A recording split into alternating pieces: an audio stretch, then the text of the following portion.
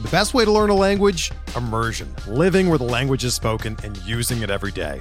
But if that's not in the cards this year, you can still learn a language the second best way, and that's with Babbel. Be a better you in 2024 with Babbel, the science-backed language learning app that actually works. Don't pay hundreds of dollars for private tutors or waste hours on apps that don't really help you speak the language. Babbel's quick 10-minute lessons are handcrafted by over 200 language experts and help you start speaking a new language in as little as 3 weeks.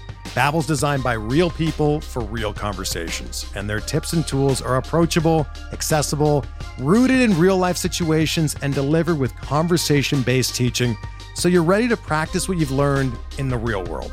Here's a special limited-time deal for our listeners. Right now, get up to 60% off your Babbel subscription at babbel.com/Blue Wire. That's 60% off at babbel.com/Blue Wire, spelled BABBEL.com/Blue Wire. Rules and restrictions apply. Your trusted source for news and analysis about Chicago White Sox prospects and player development, covering the Major League Baseball draft and international market, plus the action in Kannapolis, Winston-Salem, Birmingham, and Charlotte. This is the Future Sox Podcast with your hosts, Mike Rankin and James Fox.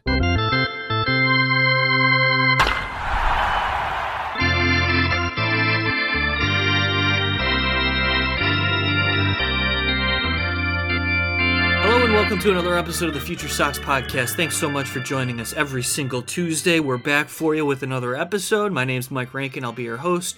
James Fox is alongside us. We have a lot to cover today because Tony La Russa has announced his retirement from the game of baseball.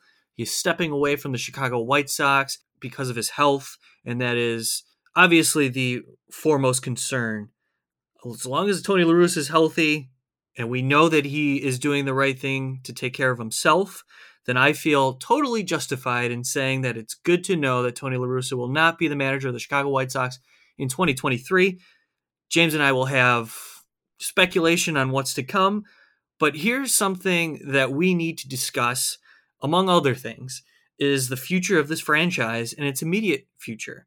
Rick Hahn also spoke today, and I say today, it is the Monday evening as we release this podcast every Tuesday. But it's interesting, James, to me that the Chicago White Sox set up this end-of-season press conference with 3 games left on the slate. They're playing the Minnesota Twins, and by the time you're listening to this, most likely the season is over.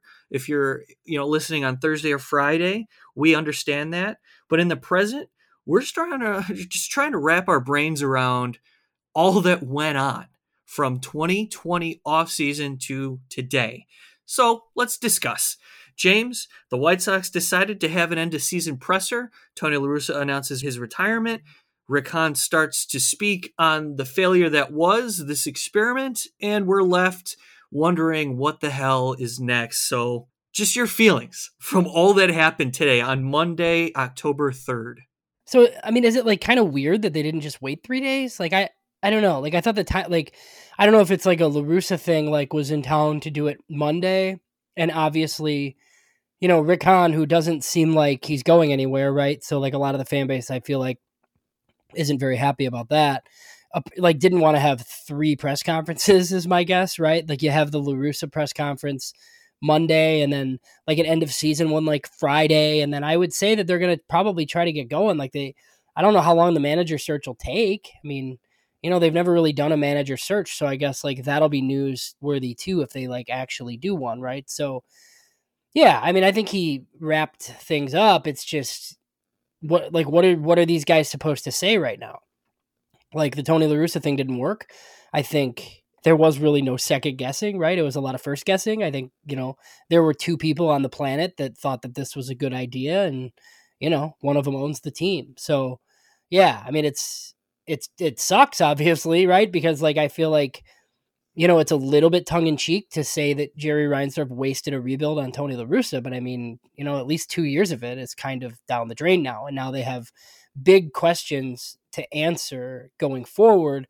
And I said on the last podcast, like, I think it's salvageable, and I really do, like, believe that. I don't think it's like 1 year and then, like, they're rebuilding again or something like that, but they definitely have like roster construction issues, like in addition to the problem at manager that isn't going to be easily fixed. Like as Rick Hahn kind of alluded to today, actually, like some of the one-off comments, and like, look, I heard some of this on your show that you produced today with Bernstein and Lawrence.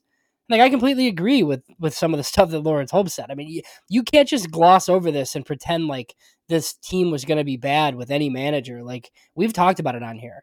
Like, I don't agree with that at all. And I think Miguel Cairo kind of showed that, whatever, like replacement level manager X has this team in a better position. And I just think like we've been over all of the issues that Tony La Russa had. And, just like all the control that he had and, some of the things that caused. So like, I definitely think like changing the manager was the easiest thing that they could have done. And obviously it took health reasons to get it done. But yeah, like there's roster issues. But the problem that I have is like, I think I said preseason that like they might have the best roster in the American League, like even with some of the issues. And like, yeah, I look like an idiot now, I feel like, but like I thought, like I was very unhappy with the way they handled the offseason. And I'm not going to get into Carlos Rodon again and, adding a left-handed bat. But I mean, I legitimately thought like once they got Pollock, like I thought that was a big move. And I thought that they could, fix whatever was left to fix at the deadline. Obviously, none of that stuff happened. But I mean, I don't know. It's like, it's really tough for me to now say like, oh yeah, like I definitely saw this coming. Like I thought La Russa was going to be bad, but I thought that they had enough to like kind of overcome some of those issues because I thought they'd hit for enough power, and it all just cratered obviously. And I was wrong, but yeah, that's where it, of course it's on everybody, but I think the manager mattered a lot more than he should have. And he mattered so much because of the power that he had really at the top of the organization. He had a lot of say and all the pull to do what he wanted, and his way was it.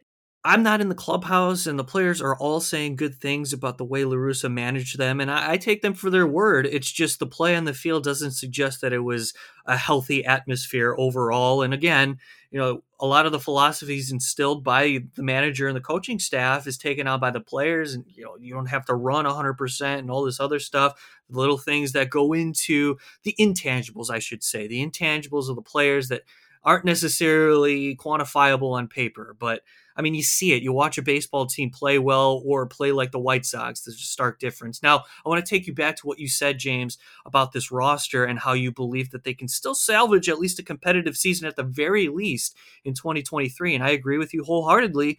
I think this roster still has enough to compete. And if you're smart in the offseason, there's ways to seriously compete for a World Series again. Now, people may not want to hear it or scoff at that thought, but there's legitimate reason to believe that the talent on this roster can still compete for an AL Central crown and with the right moves make a run at the World Series. I'm not going to dismiss that possibility. However, there's a long road ahead, and let's tackle some of these issues as we look at the roster, James. And we mentioned the Abreu dilemma, considering that he's on the last year of his deal, and they'll have to make a decision on that player. And I think we can start there, James, because that's the most important piece, I think, in all of this because of how it ties into everything else. Yeah, I mean, the Abreu thing is interesting, and Rick Hahn seemed pretty non-committal like at the press conference, because honestly, I don't know how much is up to Rick Hahn and Kenny Williams. I mean, Rick Hahn said that he's leading this managerial search, but I'll tell you what, he thought he was leading the last one because, he was going to hire his buddy AJ Hinch, and then that didn't happen, obviously. So, with Abreu, I don't know how much money they have to spend. And I kind of feel like Abreu is one of these guys who many would like to see retire in a White Sox uniform. And like, I understand that completely. Beef Loaf was on our last episode, and, he kind of mentioned how it seems like Abreu is kind of nestling into his, the Michael Brantley portion of his career, which is fine. Right. And he had a really good season. I think I'm on record saying I need more power from him. I think they have a Jose Abreu, Andrew Vaughn problem. And I think we disagree a little bit on this. So it'll be interesting to hear what you have to say. I just don't know how you have both of those guys on your roster when you also have Eloy. And I think Eloy is obviously like the one that I'm definitely keeping. Like I think we saw like a healthy Eloy, like what he can do, right? And I think there's a lot of times that he's going to have to DH. I think the biggest issue is you look at Andrew Vaughn, and I think he's underachieved a little bit to like what we thought he could do or what we were expecting, right? Like it's not as many homers as we expected, even though he's led the team. It's a 122 WRC plus, which is good, but he's like not even a one WAR player because he's such a bad outfielder. Like I just don't think he should ever play the outfield again. And I think if he and Abreu are on the same roster, he's just inevitably going to have to. So yeah, I don't know what the answer is, but it's one of like the first orders of business, I would assume, like coming up here over the next couple of weeks. So just want to name some names that are returning for 2023 guaranteed. Lance Lynn, Yoan Moncada, Liam Hendriks, Tim Anderson, Eloy. AJ Pollock is almost assuredly going to take his player option of $10 million. So, hey, really quick. So AJ Pollock's, it's actually $13 million because of all the playing time incentives. Like he got like $1 million for every like 50 plate appearances after like 400 or something along those lines. It's something crazy, but yeah, $13 million, or he could opt out for 5. So he would have to get $8 million on the open market in order to, I would think, to opt out of that deal. So there's that great perspective to keep in mind. Still feeling like AJ Pollock's going to take the money. But maybe, the White Sox cut him a deal and say, listen, it's best for both of us if you just go away. And he still might make some money. Anyway, like we're looking at the 26th man, right? And that's the whole point of this Abreu discussion. And I understand totally the conundrum that we have with Andrew Vaughn and Jose Abreu and Eloy Jimenez, and you add in Gavin Sheets and even Yasmani Grandal into this because he's tailoring off in his career. But here's something that I want White Sox fans to consider, and that's this roster will look very similar, maybe not the same, but very similar. And I think that's okay as long as there's additions to the starting rotation and there's additional left-handed bats anywhere. Now that puts Andrew Vaughn and Jose Abreu's future into question. Now, conventional thinking suggests that you take the cost-controlled young player who you drafted and developed and believe can turn into a middle-of-the-lineup quality all-star hitter for his career. And that's something that an organization can take pride in. But it's also something, too, in Jose Abreu's case, that the organization is a really big fan of what Jose Abreu offers and brings to the table. Plus, he's the most successful White Sox hitter across 2020 at his age at this point in the lineup. So you're talking about moving on from your best player. And I know he's aging and regression is inevitable. But the way that the White Sox operate leads me to believe that they want to hang on to Jose Abreu. And separately, I believe, considering those who have talked to within the White Sox, like Andrew Vaughn so much that they want to continue to watch him develop. Now, that doesn't mean he's staying. This is just my perception of the way the White Sox feel about him. So knowing that the White Sox like him a lot, knowing that the White Sox love Jose Abreu, and I agree with you as well, James, the quality of talent within Eloy Jimenez specifically makes this difficult. I think all three can coexist on this roster. It'll be messy, but I think they can make it work. But that means Eloy has to play left field every once in a while. I'm not playing Andrew Vaughn anytime, anywhere in the outfield ever again. So that means he's splitting time at first base DH. That also means Jose Abreu's splitting time at first base DH. Whoever is not DHing that day either gets an off day or Eloy is DHing. They're going to have to build in off days if they decide to keep these three players. On to Yasmani Grandal very quickly. I highly doubt that anybody would be interested in acquiring Yasmani Grandal, even if the White Sox were willing to take on some of that money. To me, he's a backup catcher at this point. Don't DH him. Just have him as a backup. If he can't catch, then he's not in the lineup. Big fan of Gavin Sheets and his development, but he's nothing more than a platoon. He's not your everyday right fielder, that's for damn sure. And I don't want to play in right field, period. But again, we're back to it. The positional redundancies on this roster is making this conversation very difficult. So, James, back to what I was saying with the three pieces that are affected primarily with Jose Abreu, Andrew Vaughn, Eloy Jimenez. With my rationale, considering that the White Sox feel the way that they do about Andrew Vaughn, Jose Abreu, and Eloy Jimenez. Can you understand where I'm coming from as to why they would want to keep those three players and how they would be able to implement those three if they were on the roster? I mean, the first part I do. I understand why they would want to, because like it's an organization that like theoretically like smashes itself in the head with a hammer like repeatedly, like over and over again. Like can you task like whoever this new manager is with like figuring it out? Like, yeah, sure. Like, I think so. It'll require Jose Abreu to play a lot less often than like he usually does.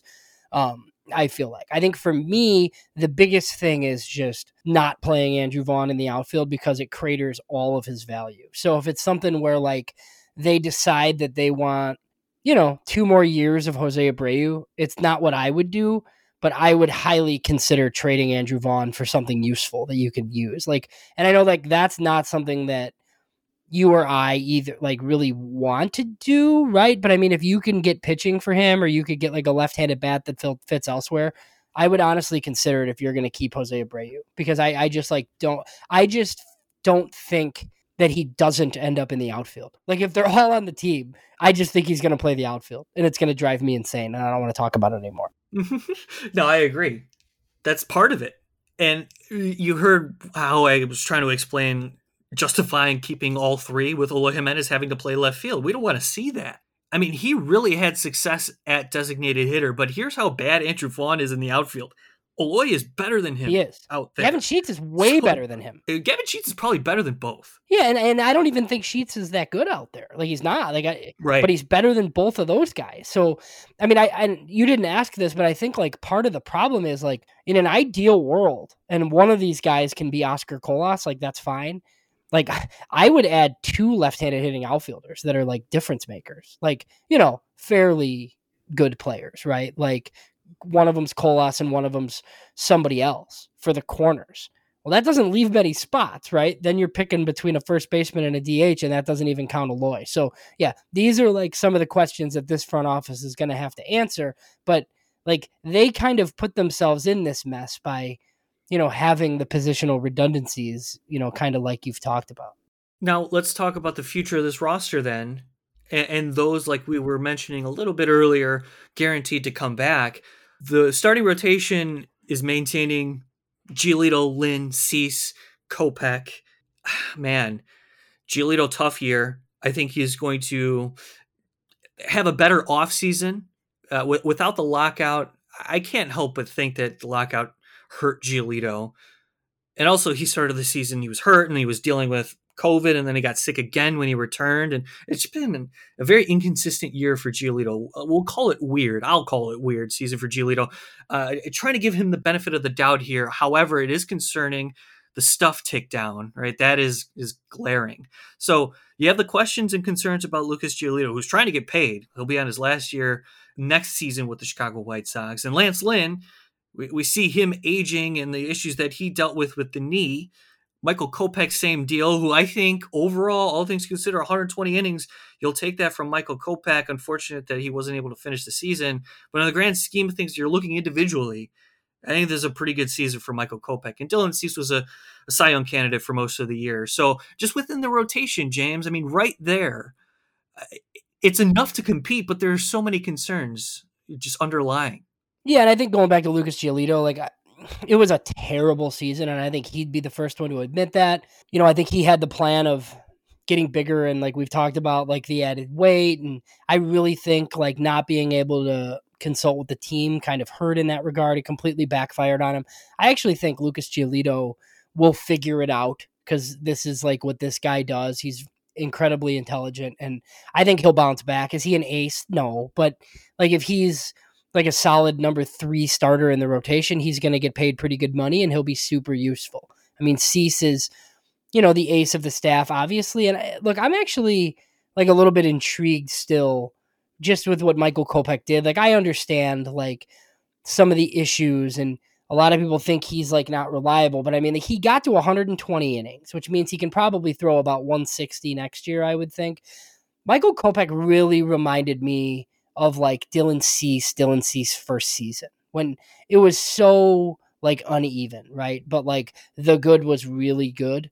So I think Michael Kopech will be much better even next year, which theoretically pushes Lynn kind of a little bit further down your rotation. But I mean, if Lynn is like your 3 or your 4, like you're in pretty decent shape. So yes, they probably need another starter, if not 2. I think Davis Martin, like somebody that we've covered, is interesting. Like I hope they don't bank on him being in the starting rotation. But I mean, if that's your like 6th or 7th starter, I think you're in a decent spot. I think the biggest thing will be, just how big do they go to fill like the one empty spot that they have, right?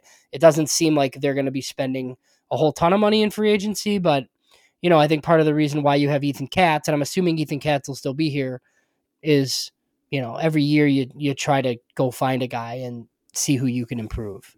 So what do you want to see out of the managerial search? I know like names are hard to speculate, and I'm not asking you to give me names. I just want to hear what you want to see from the White Sox front office in their approach and their search.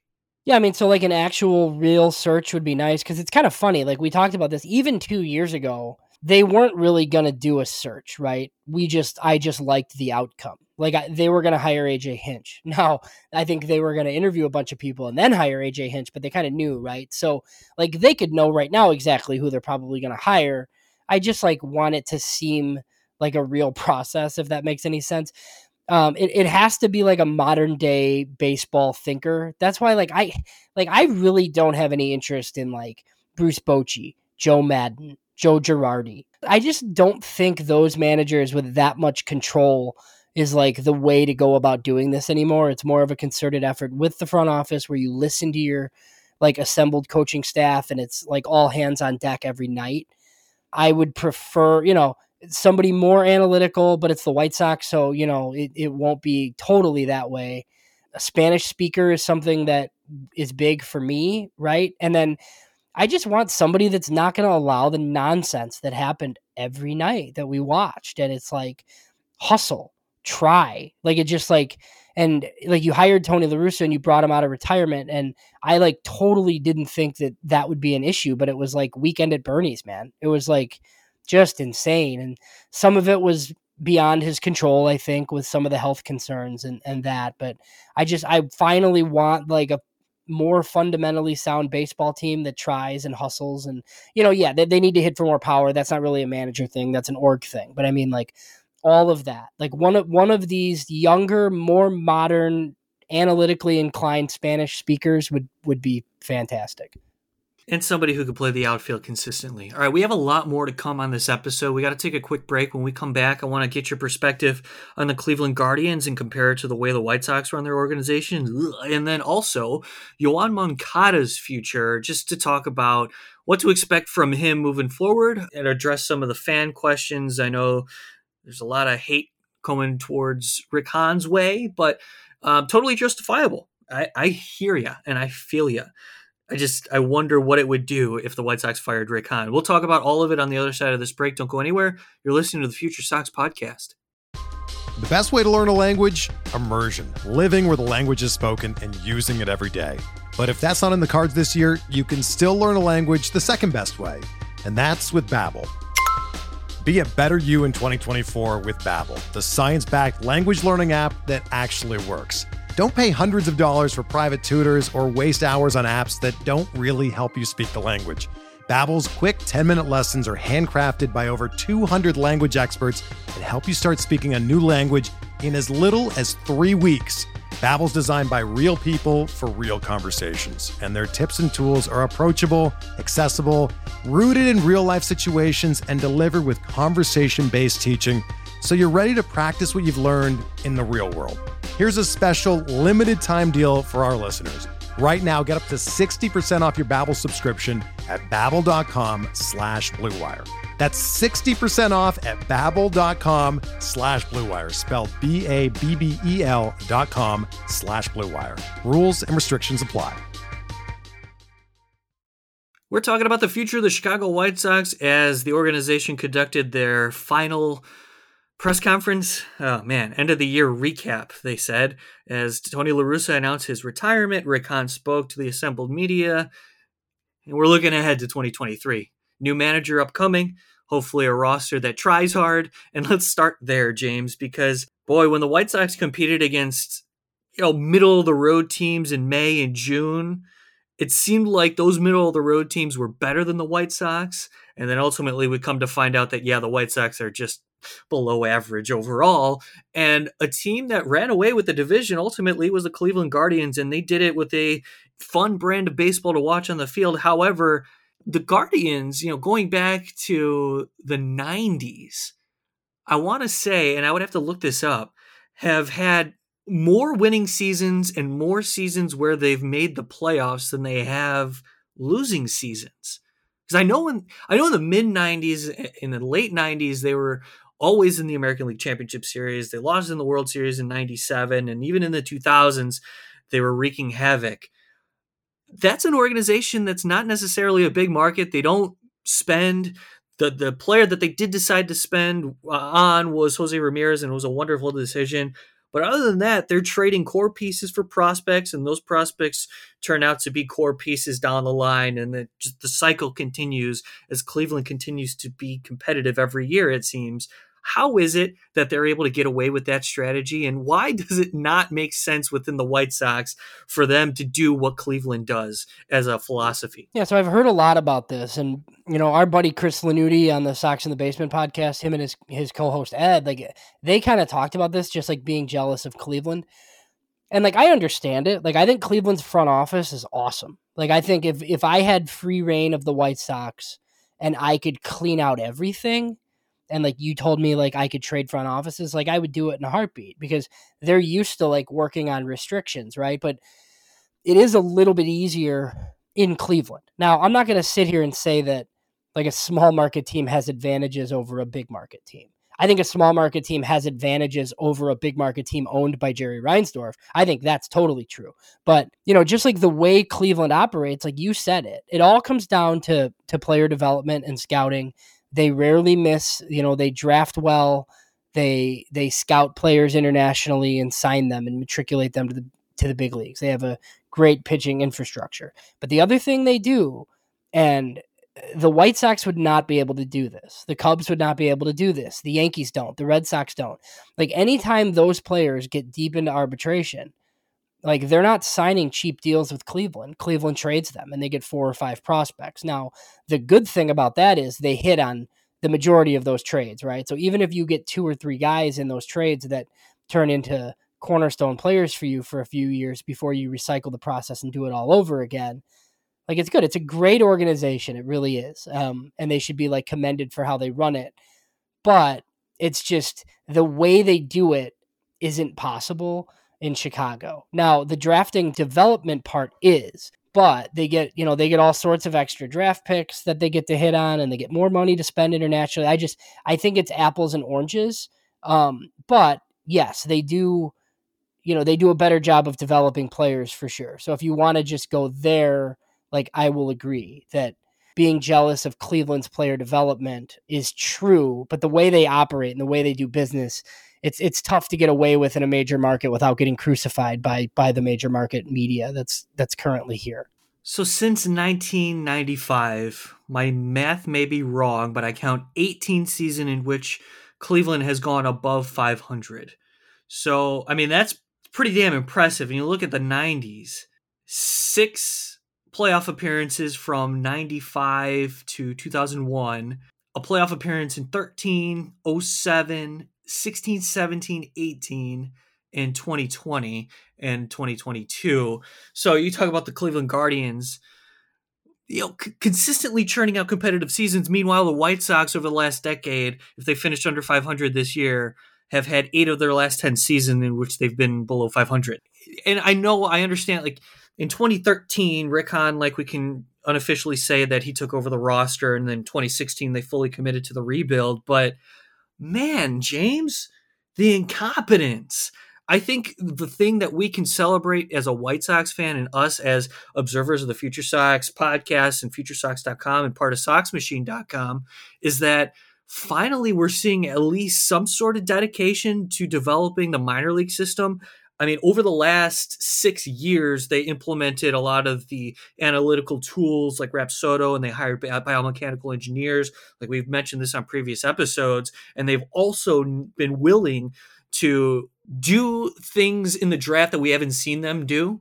And that's, going high school early, committing overslot dollars to players who they've identified, committing to those types of players, and not being willing to deal them. Like this year's a prime example, the White Sox sitting on their hands at the deadline because of a multitude of things, mainly because they couldn't compete with other teams in the market due to the talent that was readily available. And I'm talking like AAA depth. But man, James, the incompetence overall that we're seeing from the White Sox as White Sox fans, really over 30 years now, has been kind of tough to swallow. At least now, though, you separate the bad from the winning, from the major league side of things, the lack of winning on the major league side of things, to where we stand as observers watching the organization develop the minor league and put resources into their own product, I think is encouraging, and hopefully that will lead to change. But also, as I continue to ramble, it shows that maybe they're withholding the commitment, the money, the dollars to free agency, and they're looking elsewhere. Like Oscar Colas is going to be a big part of the White Sox in 2023. They went out and got Luis Robert in the international market. They are signing overslot and committing to top draft picks in recent years, and we're seeing one in Andrew Vaughn come to fruition at the big league level and likely to play a major part in any major league organization for years to come. So that's different. However, the big league side of things continue to show us that they suck. Yeah, I mean, there's a lot there, obviously. It's just like for me, like I just like always take everything back to ownership, because I just kind of feel like, some of the limitations that we've seen from this front office for like going on 20 years now, I think we know the type of stuff that they're not very good at, which is like signing short-term veteran contracts, right? Like they don't often hit on these. And there are all sorts of quotes out there from Kenny Williams saying that, instead of spending $30 million on one player, he'd spread it across and get 4 or 5 players. But the problem with that is like the 4 or 5 players that they often sign end up like not being good. And then you have the same roster holes like year after year. This has been a problem, but they also have an owner who doesn't like spending in the deep end of the pool, like in free agency. So like you're essentially asking these people that you've kept employed to continue to do things that they're not very good at in the first place. So like, yeah, it's tough. Like, I mean, we've talked about Yasmani Grandal a lot on this podcast, and I have when I've been on other shows, and, I feel like there's a lot of people that think that the 4-year, $73 million commitment to Yasmani Grandal was a mistake. And to me, like, I wish the White Sox were spending money like that all the time, because I think those deals generally pay off, right? The ones that are bad is, like, and I'm not going to name like all these players, but I mean, like, yeah, your 1 year, $6 and $7 million deals for guys that end up being like under one WAR players every year. It's just, they're really bad at that. So they need to do a better job of just like using guys from their system on the margins, right? Like your 2 extra relievers, your utility guy, like, maybe you fill second base internally somehow. They need to do a better job of that instead of spending, all this money like nefariously on the free agent market, because then maybe you could, not sign 3 guys and you could sign 1 impact player instead. It's one part of this rebuild that I haven't really understood. I completely understand, signing the below market extensions to guys who you thought were going to be part of your core. Like they should be commended for that. When you have the owner that you have that isn't going to spend, those deals make all the sense in the world, right? I thought that they were going to add around that core better than they kind of have. And it seemed like they were on the right path. And then the last 2 years kind of happened, and it leaves more questions than answers, obviously. James, I think that was really well said, and it's what's plagued the White Sox over the last couple of seasons, from getting them over the top in terms of filling the holes that we knew were glaring holes. And they had roster fillers who were just replacement level players filling that spot in significant positions of need. And I understand you're going to commit to the core, and I understand that you have a lot of expectations for guys that you sign like Grandal and also Tim Anderson, Eloy Jimenez, and Yoan Moncada, who we'll talk about here shortly. But man, when you're filling right field with Adam Eaton and Cesar Hernandez at second base at the deadline, now I'm going to commend that move too, James. Like you said, it's similar to the Yasmani Grandal thing. You go out and spend on a guy like that, it doesn't turn out how you exactly wanted it to, but the premise behind it is commendable. And you look at what they did to acquire a piece that they needed at second base in Cesar Hernandez. I understand why they did it. It's just these types of players repeat themselves on this roster in this window. And you're right. I think they missed a large opportunity in that regard. And as we talk about Yoan Moncada, there's been a lot of hate for him specifically this year. We watch him limp around the infield as he makes a play to his right in the hole towards, second base to his left, or if he's in foul territory to his right. He's always coming back kind of like shaking something off, or there's something nagging Yoan Moncada, and it's him specifically that I think fans tend to notice it more when it's happening to him. And of course, the lack of production at the plate this year has been incredibly disappointing. The guy's an elite third baseman. I don't see the White Sox doing anything with Yoan Moncada. He's going to be around for at least 2 more seasons. Is this even a conversation? I don't know that they're going to be able to get rid of the money. I mean, I think it's 40-some million over 2 years. I think it's, look, like I like Yoan Moncada. It was a horrible season. I think it's something that they would consider, like if somebody else would take the deal.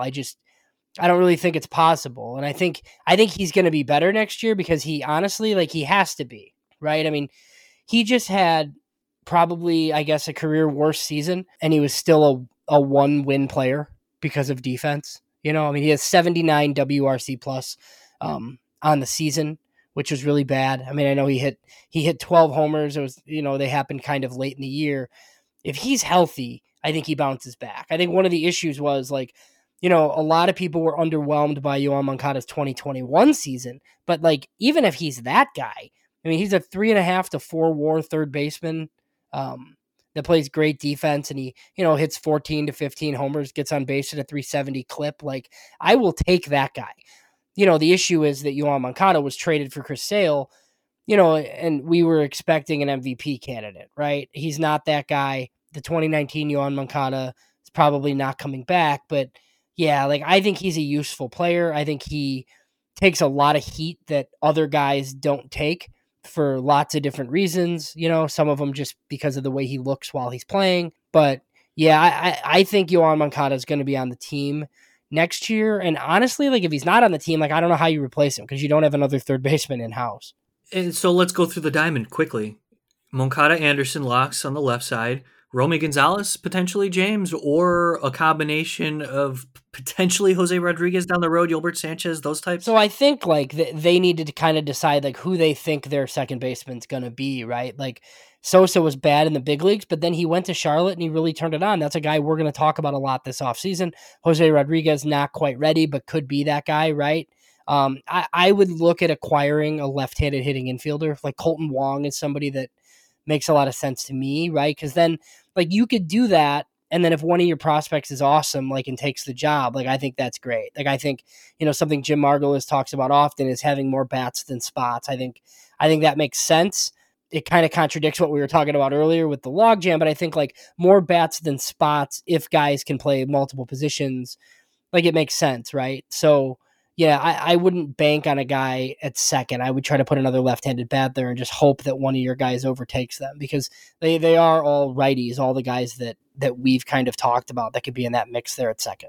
So we're looking ahead to 2023, the Chicago White Sox. You don't really feel like doing it yet as a White Sox fan, especially considering the White Sox conducted their end of season press conference with 3 games left on the schedule. And I get it. They were traveling from San Diego, and why not just knock it out once they return? It's a typical schedule for Rick Hahn. We talked about it at the beginning of the show. You made it this far into the podcast. We really appreciate your support on Patreon. Go to SoxMachine.com and sign up to join our community. It really helps us grow as a product, and you've seen it over the last year plus. And we have a few things coming out at Future Sox that you can look forward to. Go to futuresox.com to check out our affiliate reviews. We have each White Sox affiliate recap coming your way on the site, so monitor that. You'll learn about AAA. Our guy Jeff Cohen was outstanding out there again all season, as well as Birmingham, Winston-Salem, Kannapolis. James has the Dominican Summer League, and the Arizona Fall League is already up, the preview there, and Instructs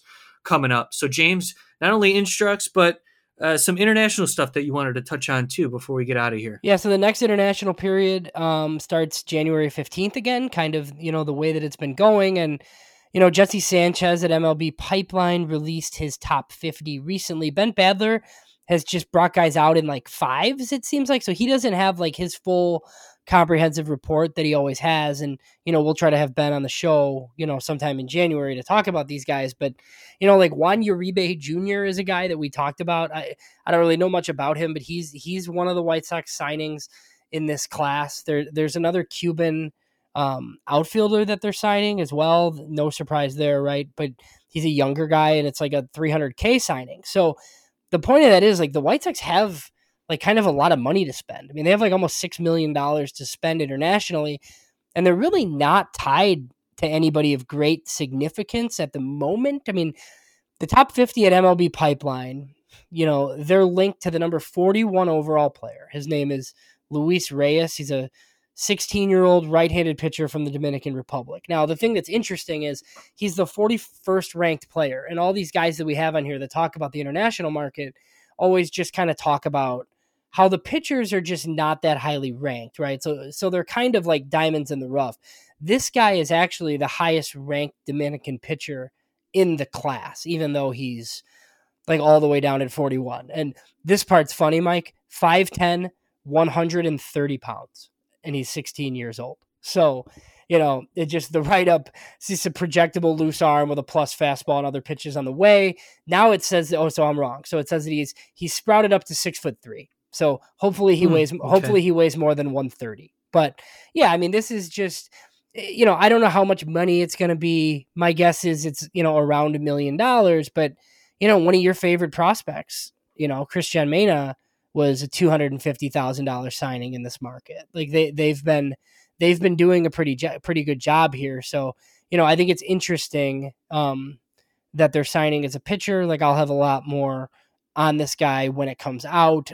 He's based out of Miami, even though he's a Dominican prospect. So the Miami Miracles, that part's interesting. There's another pitcher though. Luis Morales is a 20-year-old pitcher out of Cuba. So it was reported that the White Sox offered this guy $2.5 million. He's going to the A's instead for well over $3 million. But just I'm only mentioning this because what that tells me is, if the White Sox offered him $2.5 million, it means the rest of their money is already committed. So they have signings coming. There are more Cuban players, older Cuban players that are unsigned, that aren't linked to anybody. That's likely the route they go because it's likely the route that they go every year. So this money will get spent. It'll just, come to fruition over the next couple of months, what exactly their strategy is.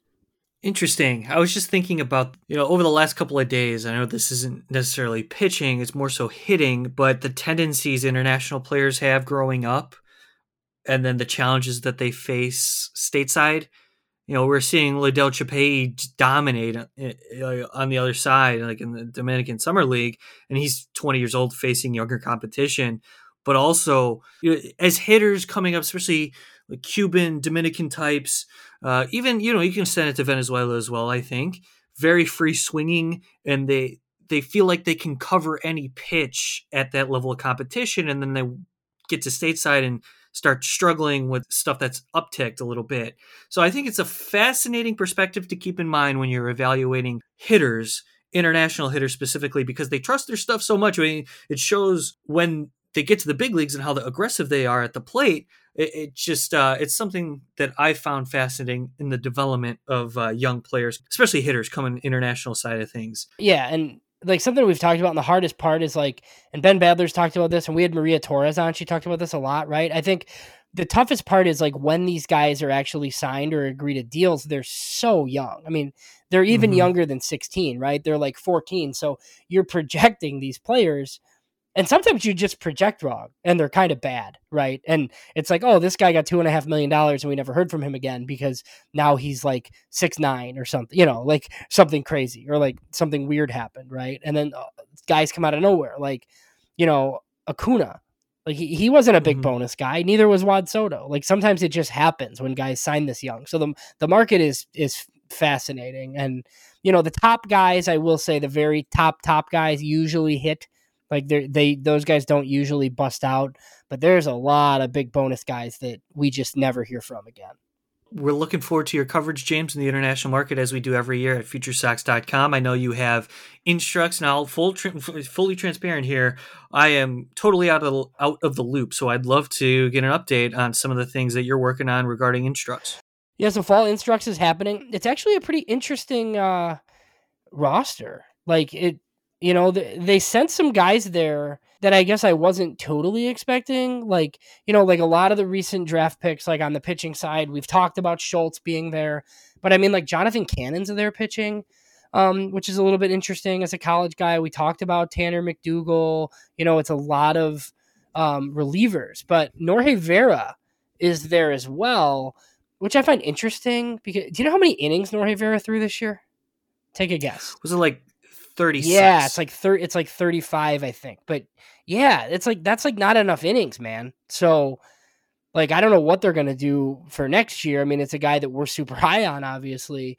But he needs to pitch, and he's obviously not gonna make it all up in Instructs, right? But so I thought that was interesting that he's there, and then just like on the position player side, it's a whole host of guys from this draft class. You're Jacob Burke and one of the guys that you've often talked about in Tim Elko, but then like Wes Kath is there. And then, Chapei, like we talked about, Godwin Bennett, Eric Hernandez making his stateside debut. So yeah, there's just a whole bunch of guys in White Sox camp that play in essentially minor league games on the backfields in Arizona. But it's interesting because with the Arizona Fall League going on, there's all sorts of scouts and prospect people there that wander over to these backfields and they get all this information on Instructs. So yeah, I can't, some of that stuff should be coming out. Baseball America is a great resource to follow in regards to that. Great stuff, James. And you just got me thinking again. I don't want to keep everyone here. This podcast is already, moving right along and we're at the end, but man, you talk about those names. They're just names at this point, but loaded with talent. And if you're optimistic, tons of potential. So you talk about the philosophy of a baseball organization, what breeds success. I think it's a commitment to the scouting and development process, relying on core pieces that you developed internally or acquired via savvy trade. Identifying players, getting them in your system, and developing them into big leaguers makes you a winner, ultimately. Now, you look at the Dodgers, and the Dodgers are a great comp for any big league team trying to strive to be that because they do it by spending and developing simultaneously. So with the White Sox at this point, I'm very pleased that they were reluctant to deal who they identified as their best players in the farm system this year, and especially now in hindsight at the deadline, because I didn't want to lose value that they deemed valuable, right, for this team, for this 2022 Chicago White Sox team. If you give them another year, maybe there's a stockpile of talent where you can afford to trade some of these guys. And I know there's a lot of positional players, especially on the infield, that you can likely deal and get value for, but just the idea of stockpiling talent, and if you move talent, there's still more talent in the system. So you're not barren anymore. The White Sox have been barren for years. Yeah, I think it's, it's not the system that it was, obviously, but I think it's definitely maybe by midseason a middle of the pack farm system, right? I mean, we covered the 30th ranked system. Now I think people in the preseason are going to have it 24, 25. Like if you get out to fall Instructs and Noah Schultz looks like we think he's going to look, and Peyton Pallette kind of makes his way back, and there's a couple other pop-up performances. Like, yeah, you could be right middle of the pack. I mean, 15 to 20, something in there, with enough homegrown talent to help you sustain, right? Because even the last time they did this, it wasn't really homegrown talent. Like they traded for most of that talent, right? So like I would say like your Colson Montgomerys and Oscar Colas and, you know, even like if Brian Ramos makes a top 100 list or one of these pitchers really pops, I mean, that's, you know, kind of more talent developed than you probably developed on your own last time that you didn't trade for from another organization. So, yep, that's just one of those things. Like I'm curious to see where they end up because I've liked a lot of the decisions that they've made in scouting recently. Now they just have to develop players more often. Be willing to spend in free agency during your window, and unfortunately the White Sox just didn't do enough, and they made the wrong decision at manager. Tony La Russa is no longer with the club as he announced his retirement. We wish him healthy. We want him to live a long and healthy life. I mean, he's had a successful career in Major League Baseball. He's a Hall of Fame baseball person. We want him to stay on this earth as long as he is able. But it's great to know that he won't be back as just a strictly baseball sense, because enough of that whole deal. James, thanks so much for your time and recording this podcast. We got a lot off our chest. Maybe I did. Maybe this was more therapeutic for me because, man, this was a wild 2022. It was. And, you know, something I can't believe I didn't mention sooner. It seems like the White Sox might have like the 15th pick in next year's baseball draft. So that's right. Yeah, well, I'm sure we'll spend a lot of time talking about that. All right, we're looking forward to that and many other things as the offseason approaches. Unfortunately, the White Sox missing the playoffs. Whatever, it's over. For James Fox, my name is Mike Rankin. Thanks so much for tuning into this episode of the Future Sox Podcast. We went all big league, but that's what we kind of do here at the Future Sox Podcast.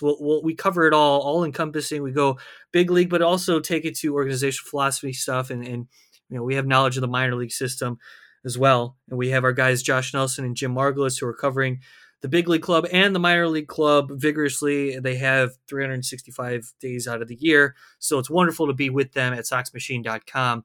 Thanks so much for hanging with us and being with us throughout the 2022 Chicago White Sox season. Hopefully better days to come. It's a step in the right direction now that Tony La Russa is out of the manager's office. We'll have you covered here at Future Sox for everything upcoming in the offseason and ahead of 2023. We'll talk to you all next Tuesday. Thanks so much for listening.